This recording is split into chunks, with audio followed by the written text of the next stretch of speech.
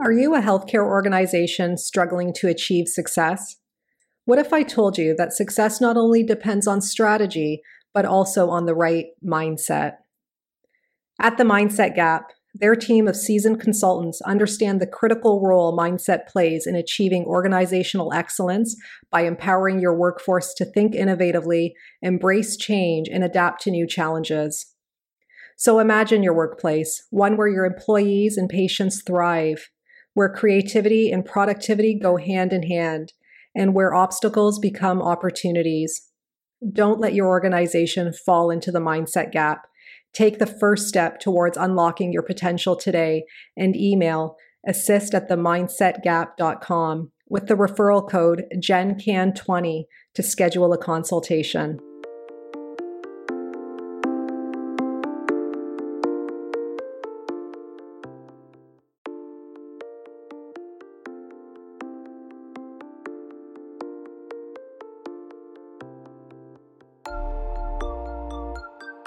Welcome to the Healthcare Provider Happy Hour.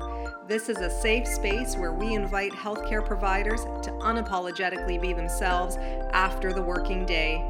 My name is Jennifer George, and each week I will connect you with guests and stories that will help transform your stress to success and fulfillment. Are you with me? Grab your drink of choice and let's chat.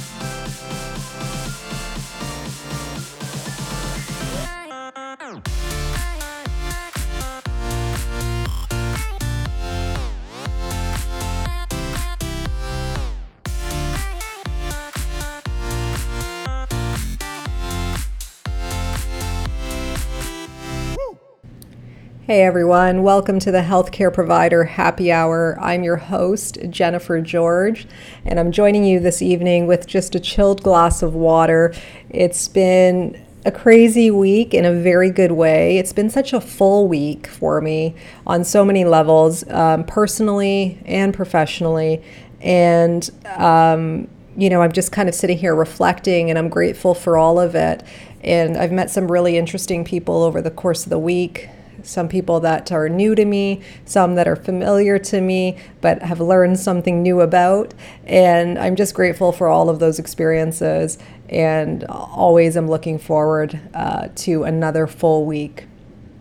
So I wanted to come on out today and talk a little bit about communication between healthcare providers and patients. And on this note, the little phrase I tell myself when I'm working with patients or when I'm about to approach a new patient is think a little less clinical and a little more conversational. I actually find it quite interesting because my assessment form specifically, and it's always been this way in all of my other practices, that the social history tends to be small compared to the objective assessment components, right? And yet I always come back to my patient's social history because that's their story. So I'm always tying that into everything I do. And I tend to lead with that, and I tend to lead my conversations with that. And I find by doing that, it helps to create a trust. Very rarely do I walk into a setting, meet with my patient, and get right into clinical conversation and medical conversation. That doesn't feel right to me. And I have to just keep remembering that no matter what I know, I don't know the person who's in front of me. No matter what I know about the condition in which they have, I don't know who they are yet. And that is what I need to find out before I think anything medical at that point. So I recently received a super kind testimonial from a patient, and I just kind of wanted to quickly go over things that were highlighted because this really rang true to me, and it goes to show that anything you envision, even before you interact with your patients, you actually do manifest in a lot of ways. And I know when I wrote my book, Communication is Care, that is exactly how I envision healthcare communication between patients and providers to be. And it's not always like that. It doesn't always go as I envision, but I'm always trying to come back to that point. And some of the things that were mentioned, for example, were, having my patient laughing again, smiling again, feeling hopeful with this different reality than what they're used to. The fact that I had respected who they are and their lived experiences that were shared, listening intently and very presently to what they were telling me, even their verbal and their nonverbal, and also just my overall way of being and the way our interaction kind of flowed. And so that was part of the testimonial. And not one thing in there was about my knowledge. We don't have to spew knowledge for our patients to know that we are knowledgeable. Just like I don't have to ask people directly about their suffering to know that they've suffered, right? I already know that before I meet with them. I know they've been through something traumatic, something life-changing, something life-altering, whether it's temporary or whether it's longer in duration. And so my thought before going into any interaction is, okay, so how am I going to make this the most positive experience in this current situation that my patient is in? Not that long ago, I had a student observe one of my assessments, my clinical assessments, and by the end of the assessment, we had walked out together, and I was grateful because he stayed extra to observe the assessment longer than he needed to. And he was just really captivated by the flow of the assessment. And I think what he had meant by it, but it just flowed so smoothly, right? It kind of just worked, right? We just kind of clicked. It worked. And my response to that was because I was moving at the pace of my patient.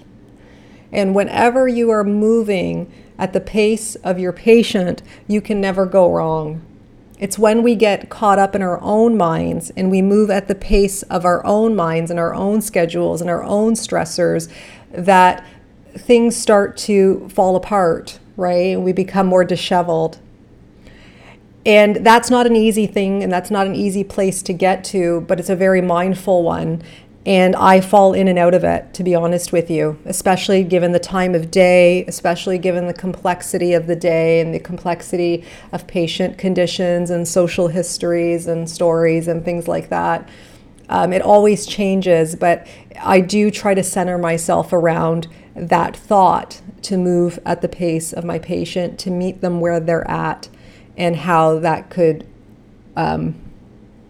look before I even get into the session. I already kind of have that vision in mind, and that is all fundamentally rooted in the words I've spoken in my book, right?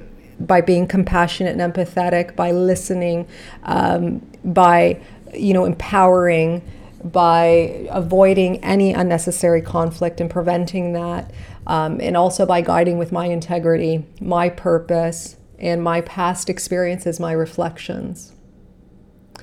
So let me know what you guys think. How do you try to keep yourself mindful of the reason for your interaction with your patients rather than getting right into the technical and leading with that?